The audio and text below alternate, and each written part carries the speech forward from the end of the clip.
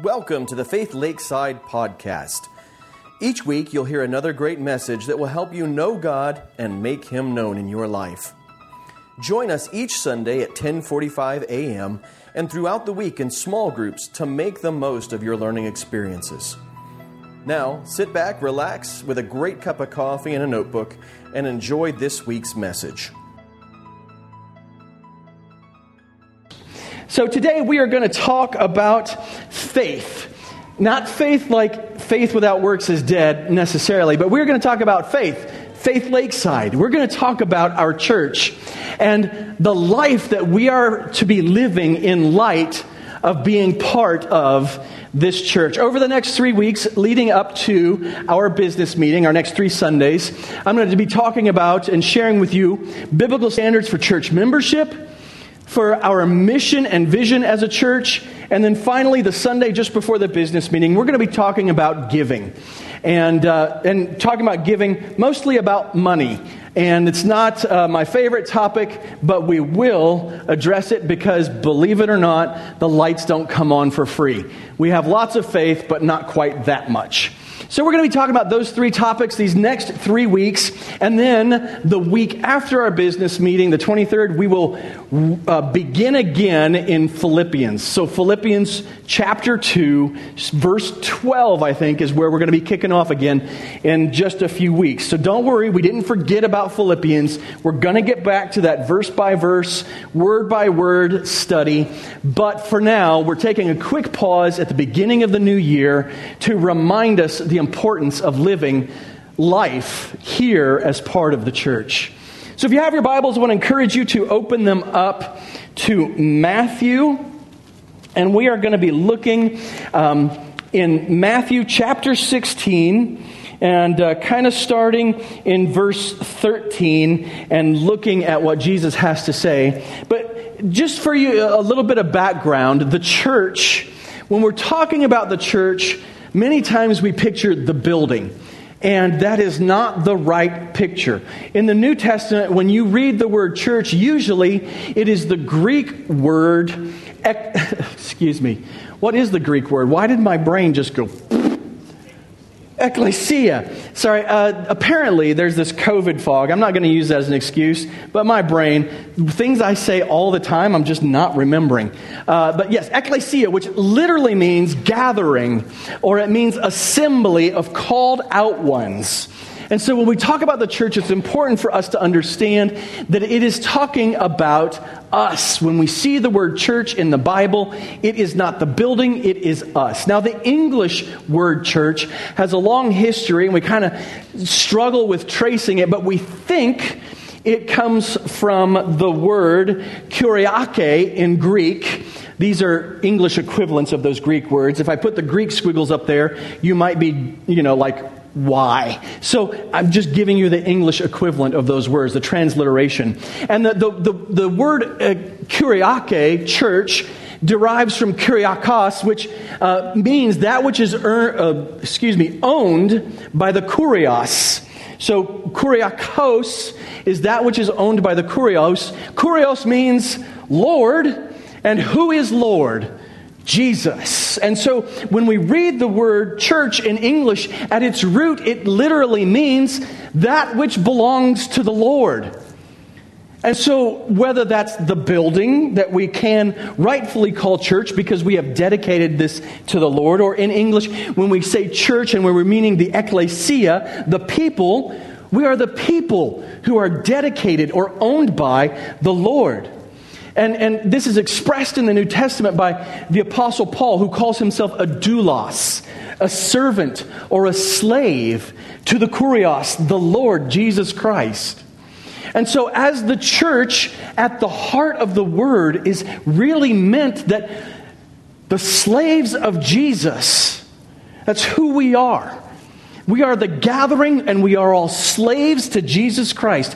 And you might be offended by the word slave in some form or fashion, but I got to tell you, this is scriptural, and we should take it to heart Because Scripture tells us that we are the possession of a loving and gracious Lord who gave up all the rights and privileges of heaven to be born and come and be in a manger and then lived a perfect and sinless life in flesh, died on a cross for us, rose again on the third day to prove He is who He says He is.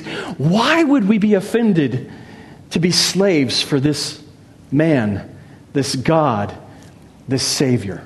Why would we be offended to say we are slaves to Jesus? We are the church. We belong to Him. And when we understand that we belong to Him, it should help us to understand what it means to be part of this fellowship and this gathering. Because ultimately, if we belong to Him, He is the one who dictates the terms of belonging to this fellowship. So let's look in Scripture. Let's try and understand a little bit about what it means to be part of the church. Once again, if you have your Bibles and you've opened them up to Matthew chapter 16, and starting in verse 13, I'm just going to try and explain a little bit of what's going on here. Jesus and His disciples, they've gathered together. They're in Caesarea Philippi area, and He asks His disciples in verse 13, "Who do people say that the Son of Man is?" So He asks His disciples, what's the crowd saying? What's the rumor about who I am? And they reply in verse 14, some say John the Baptist, others Elijah, still others Jeremiah or one of the prophets. So there were lots of conceptions about who Jesus was. And in the culture of the day, none of them were quite right. People were not understanding. They thought He was an Old Testament prophet come back to life, or they thought He was John the Baptist resurrected. And so Jesus then asks His disciples in verse 15, "But you," He asks them, "who do you say that I am?" Simon Peter answered, "You are the Messiah, the Son of the living God."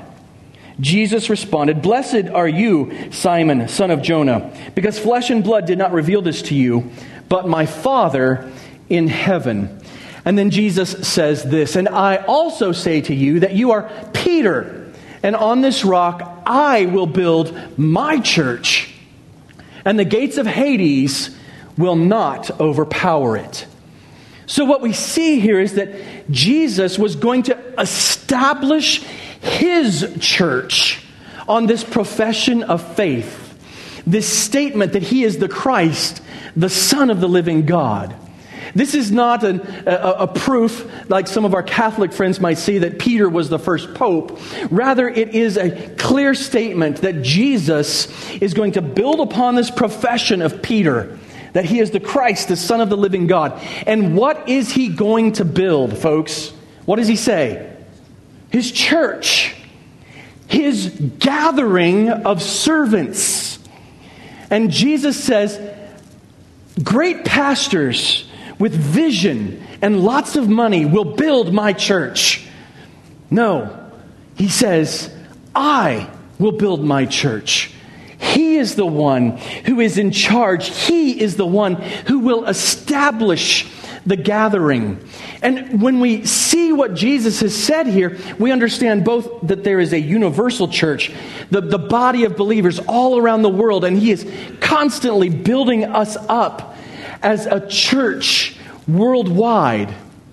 But if He's doing it worldwide, is it hard to believe that He's doing it here too? And I have to say, I think that He is. In fact, I believe it to be the case. I know it to be true that Jesus Himself is at work in this gathering of His servants. He is the one that's responsible for building us. And we are not our church. This is not your church, though we want you to belong here. This is whose church? Jesus. This is His church. And if it's His church and we're just slaves to the Master, to the Lord, what does that mean? It means He gets to set the standards. He gets to dictate what it means for us to belong here. He gets to tell us what we're supposed to be doing. Now, we can flesh that out into our cultural applications, but ultimately it is Jesus who is building us up. and we are His church. Now, in 1 Corinthians chapter 12, verse 18, the Apostle Paul is writing to the church in Corinth, and he's using the picture of a body, and each member being a body part. And he says this, "But as it is, God has arranged each one of the parts in the body by accident, just because He wasn't sure what to do with them." No, God has arranged each one of the parts in the body, the church, His gathering of slaves and servants, and He has arranged us just as He wanted. Which means you're here today, and you're part of this body, whether regularly or even just irregularly and tangentially. You're part of this body, not by accident, not because our website was better, not just because you drove by and said, "Ooh, I like the sign." But ultimately, even if those things were part of what got you here, you are here because God has arranged this gathering just as He wants. That's why you're here.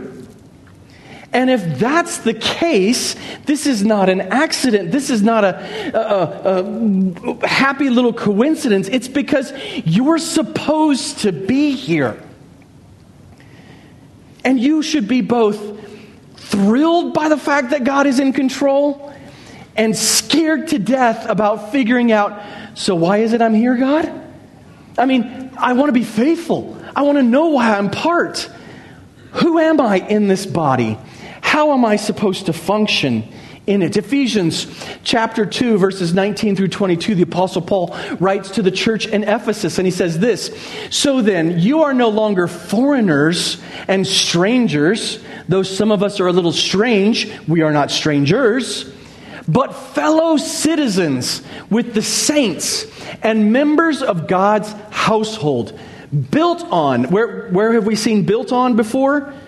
Who's building? Jesus. "I will build my church on this profession of faith that you've made, Peter. I will build." So we are built on the foundation of the apostles and prophets. Who's doing the building? Jesus. If Jesus is doing the building, every one of us has been placed here with purpose and intent. I used to do construction when I was younger. I don't know that I could do it much anymore, but I can try. I still have some of the skills. It's in the fingers somewhere. It hides. But I have done bricklaying, actually. And let me tell you, that is not easy work. Brick and block, the big cinder blocks, my goodness, that'll make you a person and a half when you're doing that kind of work. And I used to do some of that. And I did stonework with my father as well.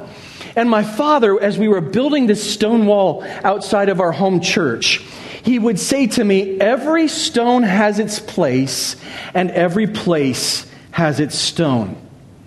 He would encourage me to look through the pile of rocks and find the rock that would most perfectly fit the space that was left in order to build the wall.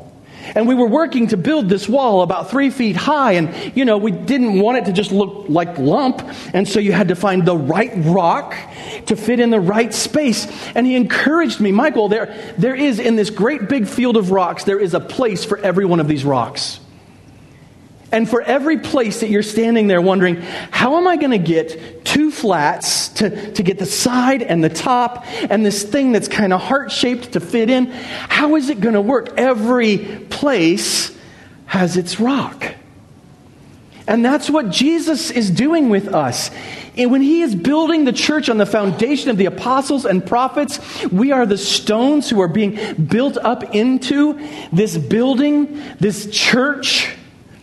And every place has its person, and every person has their place. And so, as we read passages like this, that we are being built on the foundation of the apostles and prophets, with Christ Jesus Himself as the cornerstone, in Him the whole building being put together grows into a holy temple in the Lord. In Him you are also being built together for God's dwelling in the Spirit. God's plan and His purpose is to build a church here in this place. And we could be either the beginning of this great work, or we can be satisfied and say it's done. And I have to tell you, I am proud of every one of you, and I am thankful for everyone here, but I don't think God's done with building us into the church He longs for us to be.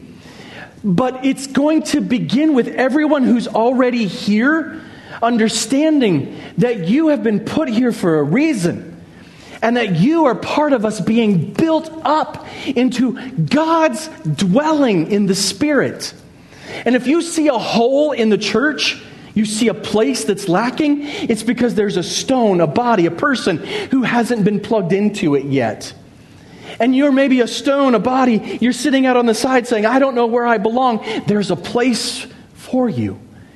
Every place has its person, and every person has a place in the body of Christ, in the temple that He's building, in the dwelling place for the Spirit that He's establishing. You belong here.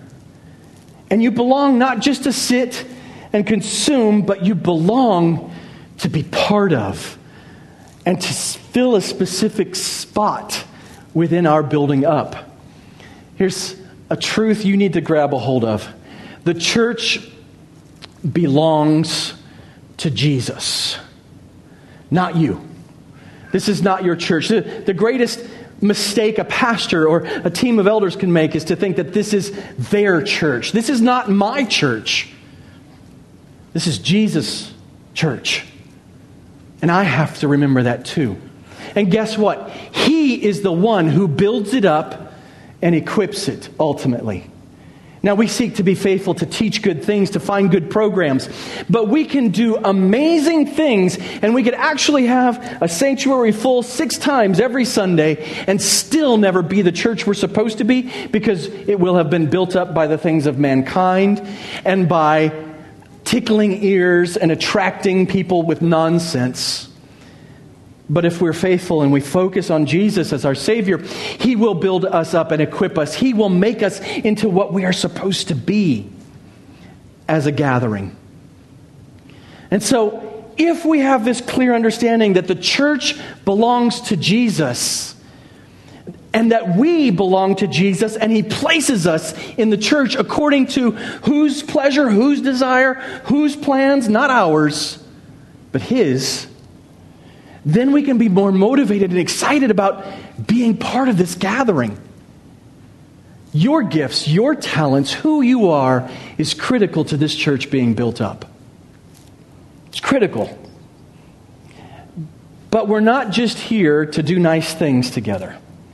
We're also here to care for one another, and in very specific ways. Jesus says this in Matthew 18, starting in verse 15. If your brother sins against you, go on Facebook or Twitter and say terrible things about them and make sure everyone knows that they have wronged you.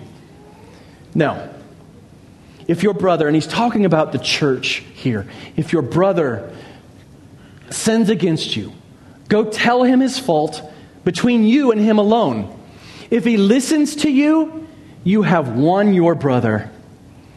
Understand, at the heart of fellowship in the church, this belonging to the Lord should be the ability to talk to one another about sin and to say to each other, you hurt my feelings. You wronged me. You sinned against me. Now, will we hurt each other inadvertently? Will we make mistakes? Absolutely. But when it's intentional or accidental, it doesn't matter. We should be coming to one another and seeking to make things right. You were put in this body for a reason. Now make things right. And it's interesting, the technique that Jesus uses, that He tells us we're supposed to use, is it starts one-on-one. And then it escalates a little bit. If one-on-one doesn't work, but if he won't listen, take 1 or 2 others with you so that by the testimony of 2 or 3 witnesses, every fact may be established. So you start on your own confronting sin or wrongdoing against you. Then you move with bringing a couple of other trustworthy believers along. And then if they still don't repent, if he doesn't pay attention to them, tell the church. If he doesn't pay attention even to the church, Let him be like a Gentile and a tax collector to you. This is a process that we would call today church discipline, where it starts one-on-one. You've wronged me. You've hurt me. Will you repent of that? Will you say you're sorry? No. Okay. I bring two friends. You've hurt me. You've wronged me. They understand the wrong. It's provable. It's clear. Would you repent? No. Then we come to the whole church. Now, this is not something we're going to make space for on a normal Sunday morning service. It's not going to be, okay, so like Festivus, we're going to have the airing of grievances once every Sunday. We're not doing that, but what we are is you come to myself or one of the other elders and say, there is an issue between myself and this person, and I have already included these two faithful brothers or sisters, and we've talked to them. Here are the circumstances. Here is the proof. And the elders will say to you, yes, we see. Or, no, you're not quite right in this. You need to be the one who makes amends. And then if it is that there is a wrong that's been perpetrated, we might bring it before all the members of the church, those who have called themselves members of the church by affiliation, and we'll say, we need to vote on this person and decide what happens. Dealing with sin is supposed to be part of our life. It's supposed to be part of what we do as a church. You want to say, well, that's just one outlier. 1 Corinthians 5:2, the Apostle Paul is writing to this church in Corinth, and there's verse 1 tells a story about a young person or a man and his stepmother, his father's wife, and they were being intimate together. And it doesn't say where the stepfather is, but this is where the father is, but this is just unacceptable. A man and his stepmother being intimate together. And he says this to the church in Corinth. And you are arrogant. You're standing up and approving this and allowing it in your church. Shouldn't you be filled with grief and remove him from your congregation, the one who did this? Shouldn't you be standing up and casting out unrepentant sin? And this is a question that doesn't really need to be answered. It's rhetorical. The answer is yes. We should be casting out unrepentant sin from our congregation. Hebrews. We don't know who wrote Hebrews. At least we're not sure. Some people have very strong opinions, but it's still part of God's Word, inspired Scripture. Here's what the writer of Hebrews says. Watch out, brothers and sisters, so that there won't be in any of you an evil, unbelieving heart that turns away from the living God. But encourage each other daily while it is still called today, so that none of you is hardened by sin's deception. Daily, we are supposed to be, as a church, as the called out slaves of God, as the ones who serve Christ and owe Him everything, we are supposed to daily be encouraging each other to avoid sin. That is our job as a church. So when you slip, you use, you hit your finger and use one of those words, the 4-letter ones or the 5 or 6 letters or the 10-letter one that you made up to replace the 4-letter one, even though you mean the 4-letter one. Oh, schnizzle frit, right? I mean, what you really meant to say was, when you do that, what should you expect from a brother or sister in Christ? That ain't right. Stop that. And what should your response be? Oh, I don't mean it. Well, then don't do it. Right? Stop it. We should expect that. Now, honestly, there is no level of sin for which we should fail to repent. And so if you have a habit of cursing and you know it's wrong and God has told you to stop it, and you continue to do it and a brother or sister calls you out, and then they bring another brother or sister and you talk together, really this can and maybe even should more often escalate to the level of coming before the church and saying, this brother or this sister, they cuss all the time and they are unrepentant. They don't care. What should we do, church? There's no level of sin. Now, of course, when we get to things like adultery, and we get to things like unrepentant use of pornography, and we get to things like stealing, and we get to things like lying and cheating on our taxes, those are things that should escalate pretty quickly in church life. But Scripture doesn't give us what's the 5 things we should do. It is any sin we should be dealing with. Hebrews 10, 24 and 25, the writer says this, "And let us consider one another in order to provoke love and good works." The word provoke there is like to poke each other in the backside to see that it happens. So not only are we supposed to discourage sin, we're supposed to poke each other in the backside so that we're the better person. Not neglecting to gather together. In other words, don't miss church,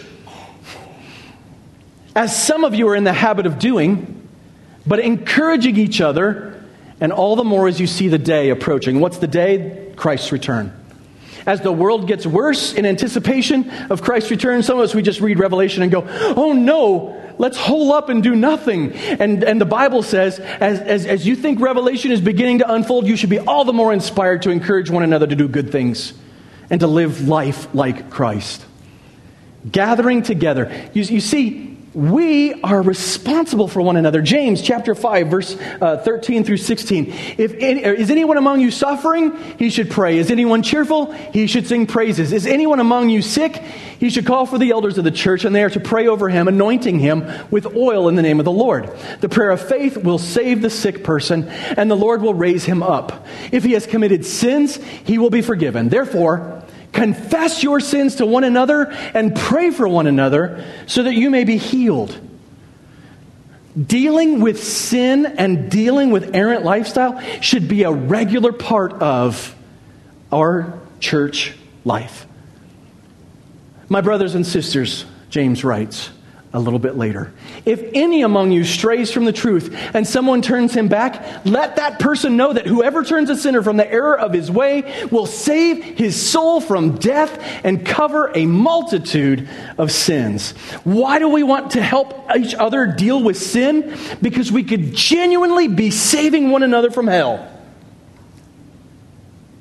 That the unrepentant, sinful lifestyle that can be evidenced by everything on a scale from murder to using the Lord's name in vain without caring is stuff we should be dealing with. Because all of those things, unrepentant lifestyle, are potential proofs that that person isn't saved.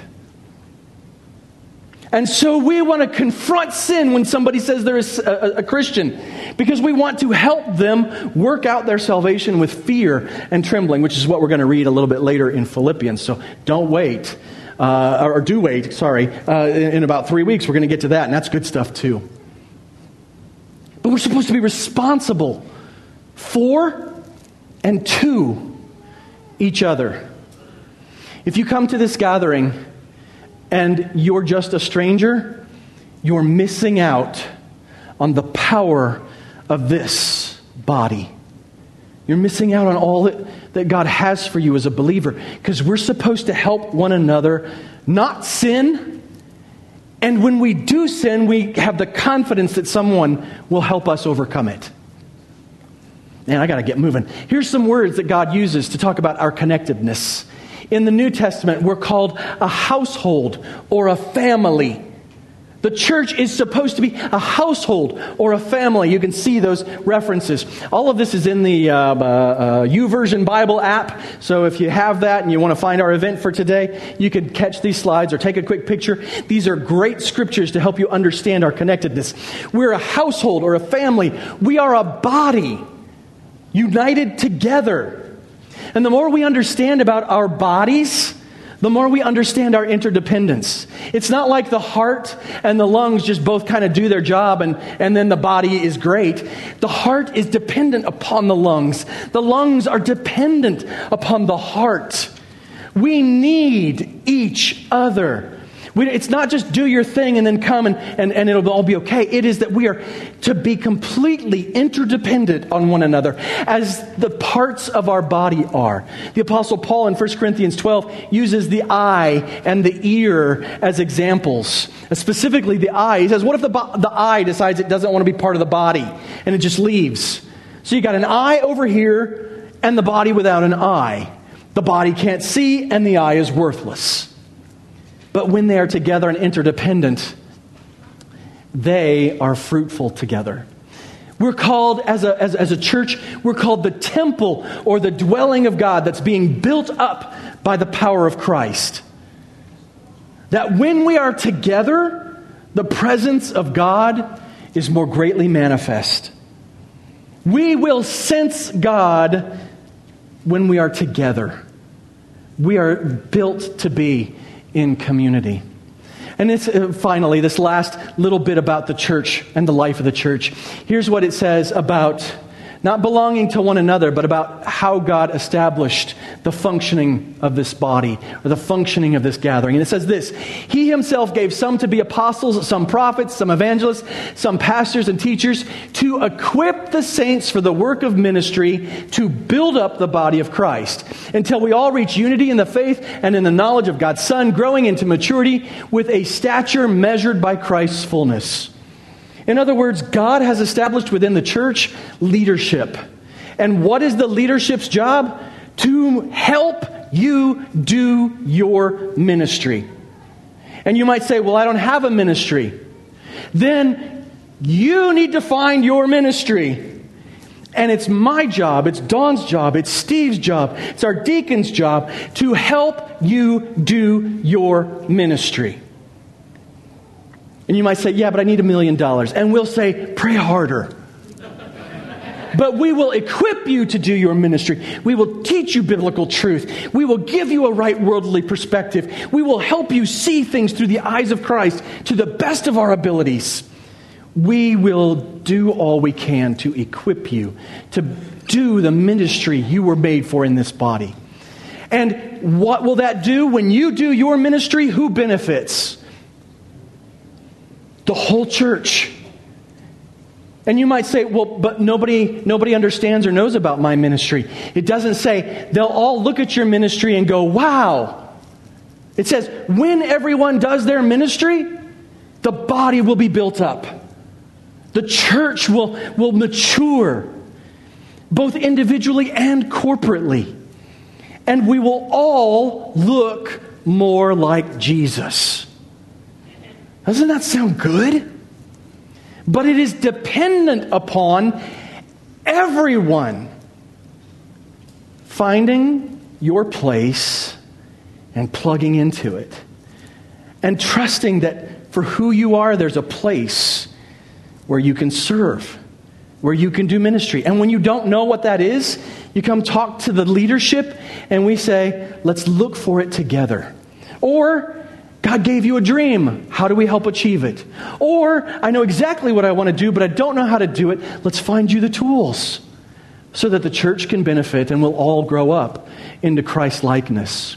Hebrews 13, as much as it tells us to gather together and to watch out for sinfulness amongst our own ranks, it also says this: obey your leaders and submit to them. Now, some leaders, they stop right there and just go, and that is wrong and it is ungodly, because there are also other places where we as leaders are told to care for you, to not be concerned with our own financial gain, to not do it out of guilt or wrong motivations.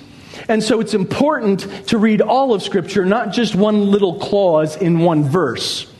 But it is important for you as members of the body to understand God has established leadership in the church. And he says this: obey your leaders and submit to them, since they keep watch over your souls as those who will give an account. Do you know that scares me? Because even in a church our size, we're not huge, but I'm concerned sometimes that I'm not watching over your souls closely enough. That I'm not harsh enough, that I don't call you out enough for some things. That's my responsibility. But understand, Scripture says leadership was given to care for you. And so let's work together. Here's what the writer of Hebrews goes on to say. So that they can do this with joy and not with grief. Do you know where that grief comes from? When people disappear, when you reject the clear teachings of Scripture, that's when we go back to the clause before and say, I have to give an account for your soul. So help me have some joy. Help Dawn and Steve have some joy in this. Listen, follow, plug in, minister, serve. So that they can do this with joy and not with grief, for that would be unprofitable for you if we were grieving all the time. Why is it unprofitable for you? Because it means you are unfaithful to your walk with Christ. We're responsible for that. It brings us grief when you don't walk in Christ-likeness. And so if you are bringing us grief, it's because we see you're not following Jesus as you should. Now, are any of us perfect? No. But all of us should be walking toward Christ-likeness. Real simple statement. Jesus gave the church leaders. So we have three truths that we've gotten this morning. Three truths, and I need to kind of double time this. Jesus owns, builds, and equips the church. Who does the church belong to? Jesus. What is the church? The slaves of the Lord. And we are owned by Him, and He builds us into a congregation, and He will equip us by the power of His Spirit. But it doesn't stop there. Scripture also clearly teaches those in the church are responsible for and to each other, specifically for sin, but also to encourage each other to grow in Christ-likeness. And to help accomplish all of these things, Jesus gave the church leaders. Now, when we think about the church, oftentimes we think about that building in the center of a community, and we think, remember the day when, Leave It to Beaver, and everybody went to church, and you knew everybody in the church, and you all had connected lives because you worked together, you played together, your kids all went to school together.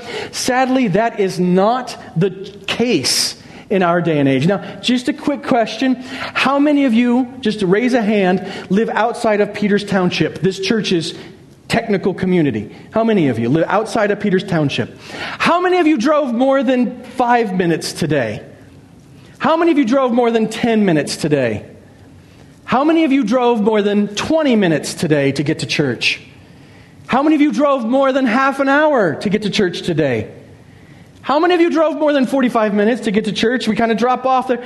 We have people in our family, in our church family, who drive a half an hour or more to be here. We live in communities. If that's the case, if you started half an hour this way and I started half an hour this way, how far apart do we live? An hour away from one another. Is it surprising that we find it difficult to connect? Absolutely not. Which means we have to double down on our efforts to connect when we are together. We have got to be able to abandon ourselves and connect. We don't have a church that sits in a little community and we all live right next door to each other, and we hear so-and-so argue, and we hear that family scream, and we hear the ones down there praying over dinner. No, we struggle to know each other because we are not a community church, but we are a church of various communities. And that means we've got to double down and work even harder to live the church life we're called to. But too often, we get these kind of concepts in our head. We think that you and I, we get this concept that we own, build, and equip the church. Have you seen that in folks? And maybe even yourself? Well, that's my church, and it's not doing the things I want, so it should change. In today's day and age, we think too much that those in the church are responsible just for themselves. As long as I do my devotions and I do my prayer time, everything's good. But the truth is we're responsible for each other. And the other big thing, the other big mistake that we make is we think that church leaders are employees, advertisers, and cheerleaders. That we think because you pay a church person a salary, a leader a salary, that you own them. You don't own me. Shelley does. No. My Christ, my Savior, my Lord, He owns me. And I'm only here because of Him. Quite frankly, though my compensation is good, this church does not pay enough for me to want to work here just because of you all. I mean, I love you. I care for you, but it's because of Jesus, not because of the paycheck. I am not your employee. I am called by Christ. I am His slave, and I thank you for helping support my ministry and allowing me the privilege to serve you without working outside of the church. But I do it because of Him. I am not a great advertiser. When you look at this face does not say, come to church, we're beautiful people. It says, right? And I am not a great cheerleader. Rah, rah, rah. I feel terrible, but you should feel good about yourself. I'm just not good at that either. Dude is just like gangbusters going downstairs, so don't be scared.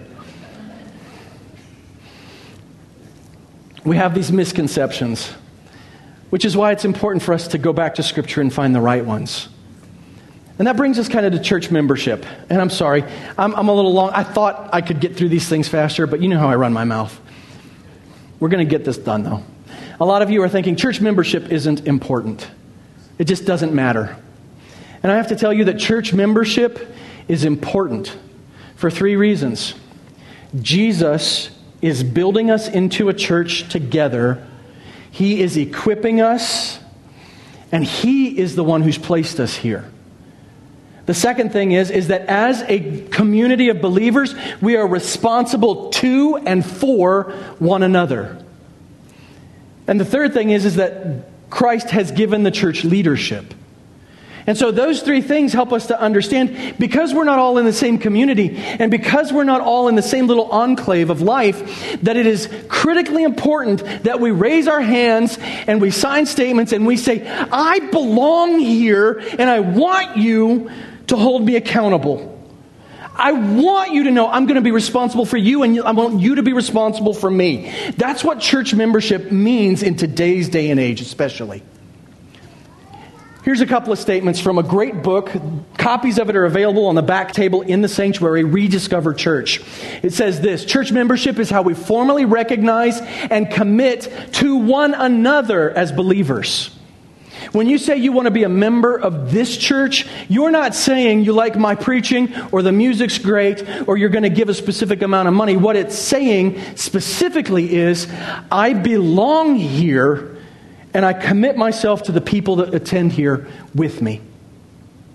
And when I sin, I want to be called out. And when you sin, I want to have the freedom to help you find correction. And I'm going to support the work of this. And I want to see you do your ministry, just like I want to be able to do my ministry. It's our commitment. Church membership is a church's, a congregation's affirmation and oversight of a Christian's profession of faith and discipleship. When we vote for someone to be a church member, I want you to understand it means something. When you vote, yes, I'd like them to be a church member, it doesn't mean you like what they wore this Sunday. It means I believe that person is a believer and I will participate in the Christian life with them. It's combined with the church's or the Christian's submission to the church and its oversight. And that doesn't mean the leaders, that means the whole church gets to have the privilege of oversight in your life. Now, we don't want to go too far and micromanage each other, but we do want to call each other out for specific unrepentant sin so that we all might grow in Christ-likeness. Here's a statement that you could make in regards to church membership. Once again, from Rediscover Church. This is the particular group of Christians I'm inviting into my life and asking to keep me accountable for following Jesus. I'm asking them to take responsibility for my Christian walk. That's what it means to be a member of this church.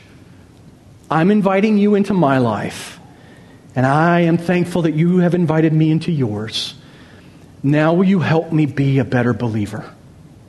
That's our goal as members of this church. Another statement within this book: No one gets the church they want, not even pastors. But everyone who faithfully seeks Jesus gets the church they need.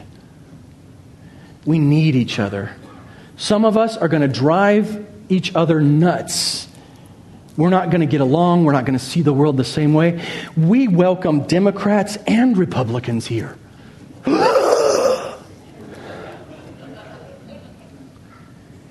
And we might argue and disagree.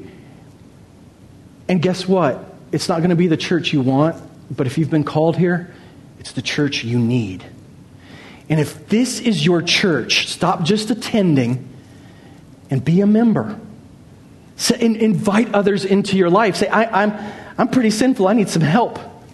I need somebody to wag their finger and chew me out a little more often.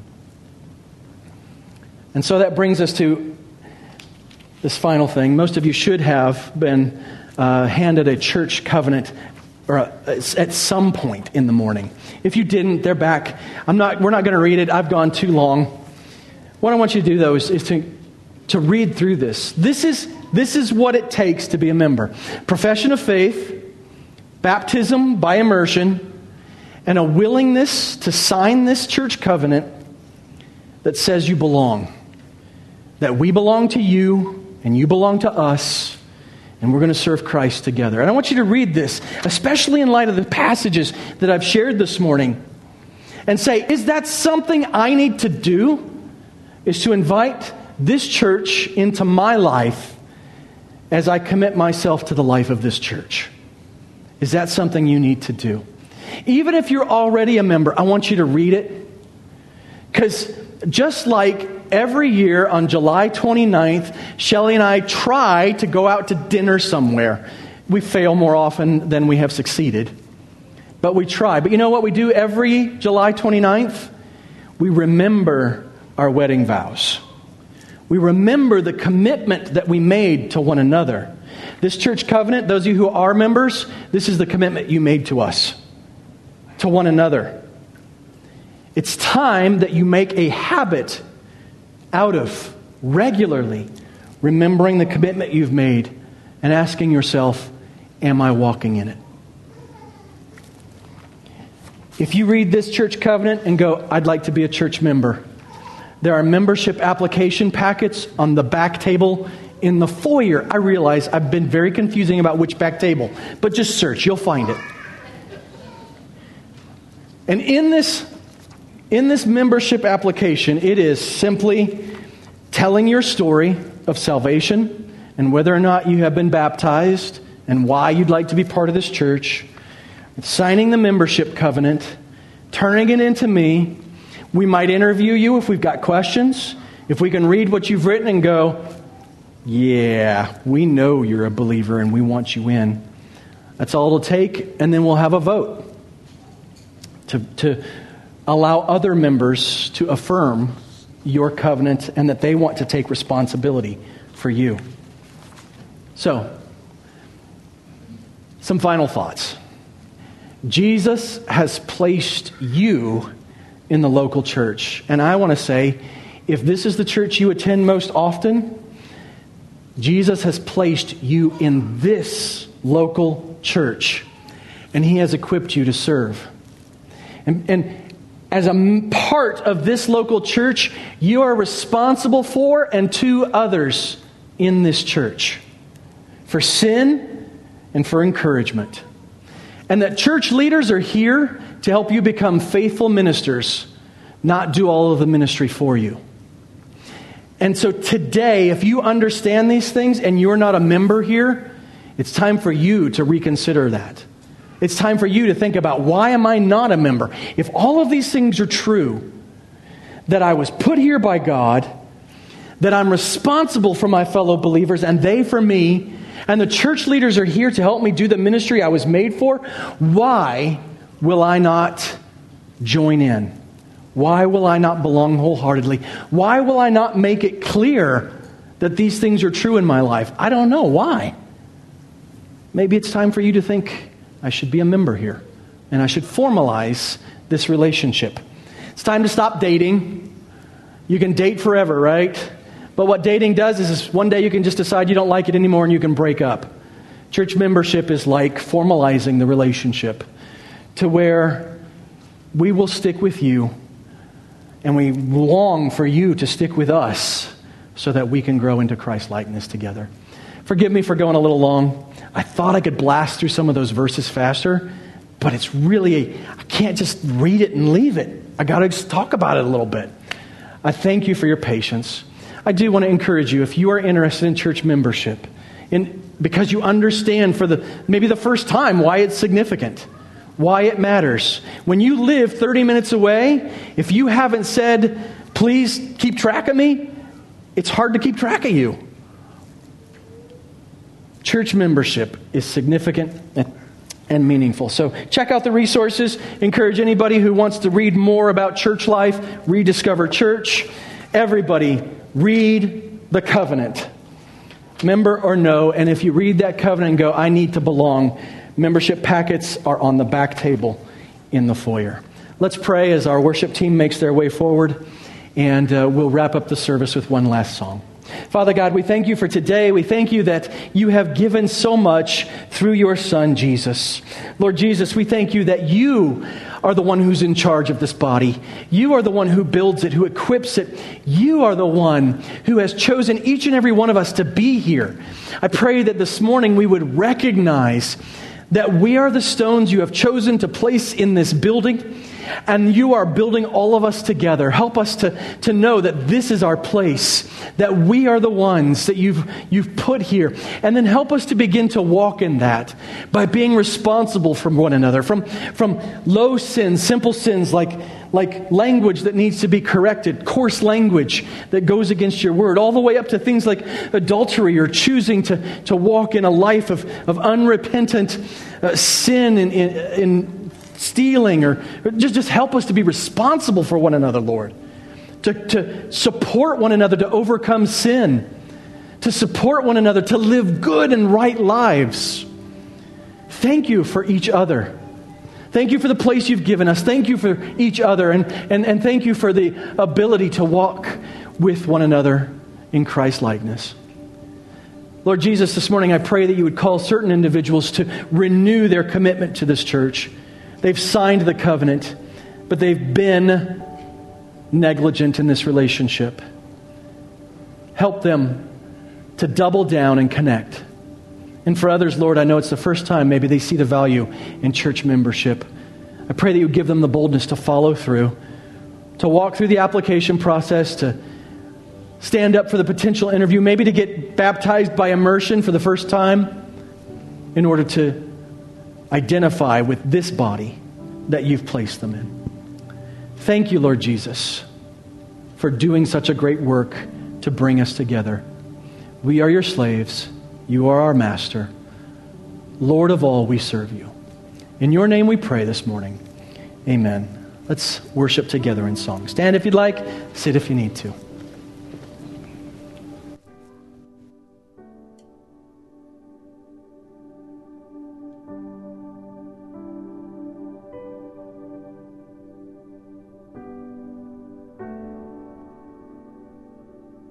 Like the frost on a road, winter comes for us all. Oh, how nature acquainted with the nature of patience.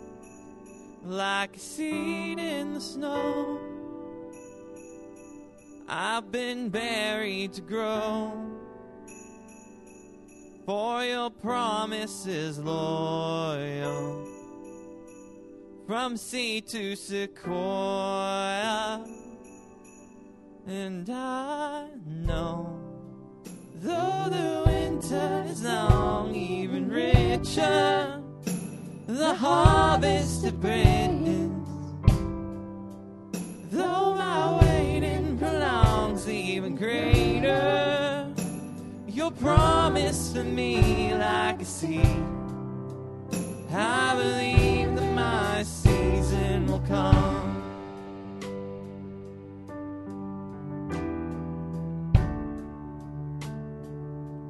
Lord, I think of your love like the low winter sun. And as I gaze, I am blinded in the light of your brightness, like a fire to the snow. I'm renewed in your warmth. Melt the ice of this wild sun till the barren is beautiful. And I know, though the winter is long, even richer the harvest it brings. Though my waiting prolongs, even greater your promise to me like a seed. I believe that my season will come.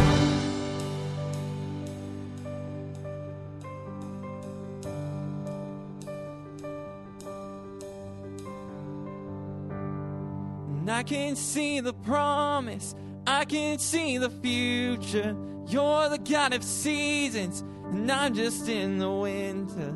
If all I know of harvest is that it's worth my patience, and if you're not done working, God, I'm not done waiting.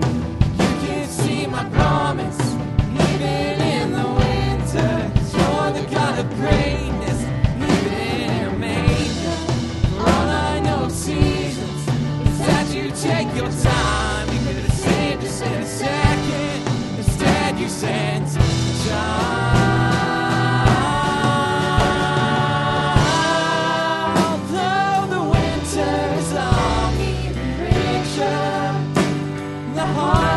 To bring, though my waiting prolongs, even greater your promise for me like a seed. I believe that my season will come when I finally see my tree.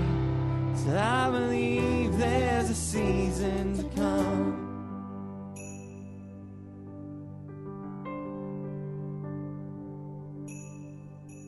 Like a seed you were sown for the sake of a song from Bethlehem's soil grew Calvary sequoia.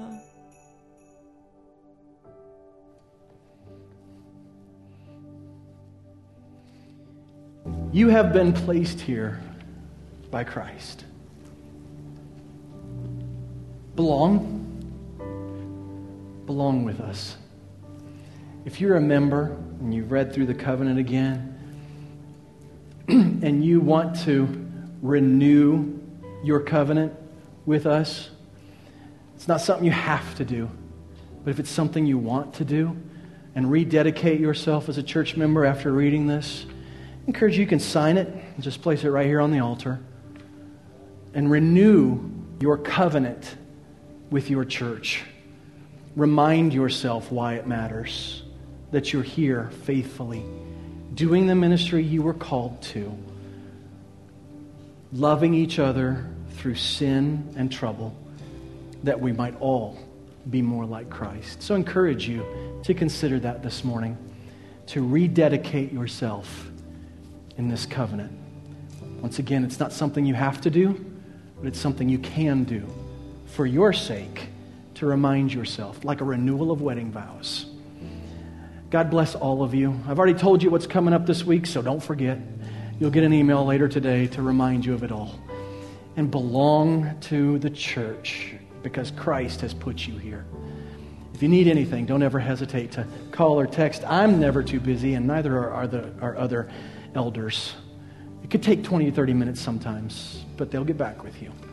You guys have a blessed week, and we'll continue to pray for you in our efforts to help you do the work of the ministry and belong wholeheartedly to the church. God bless.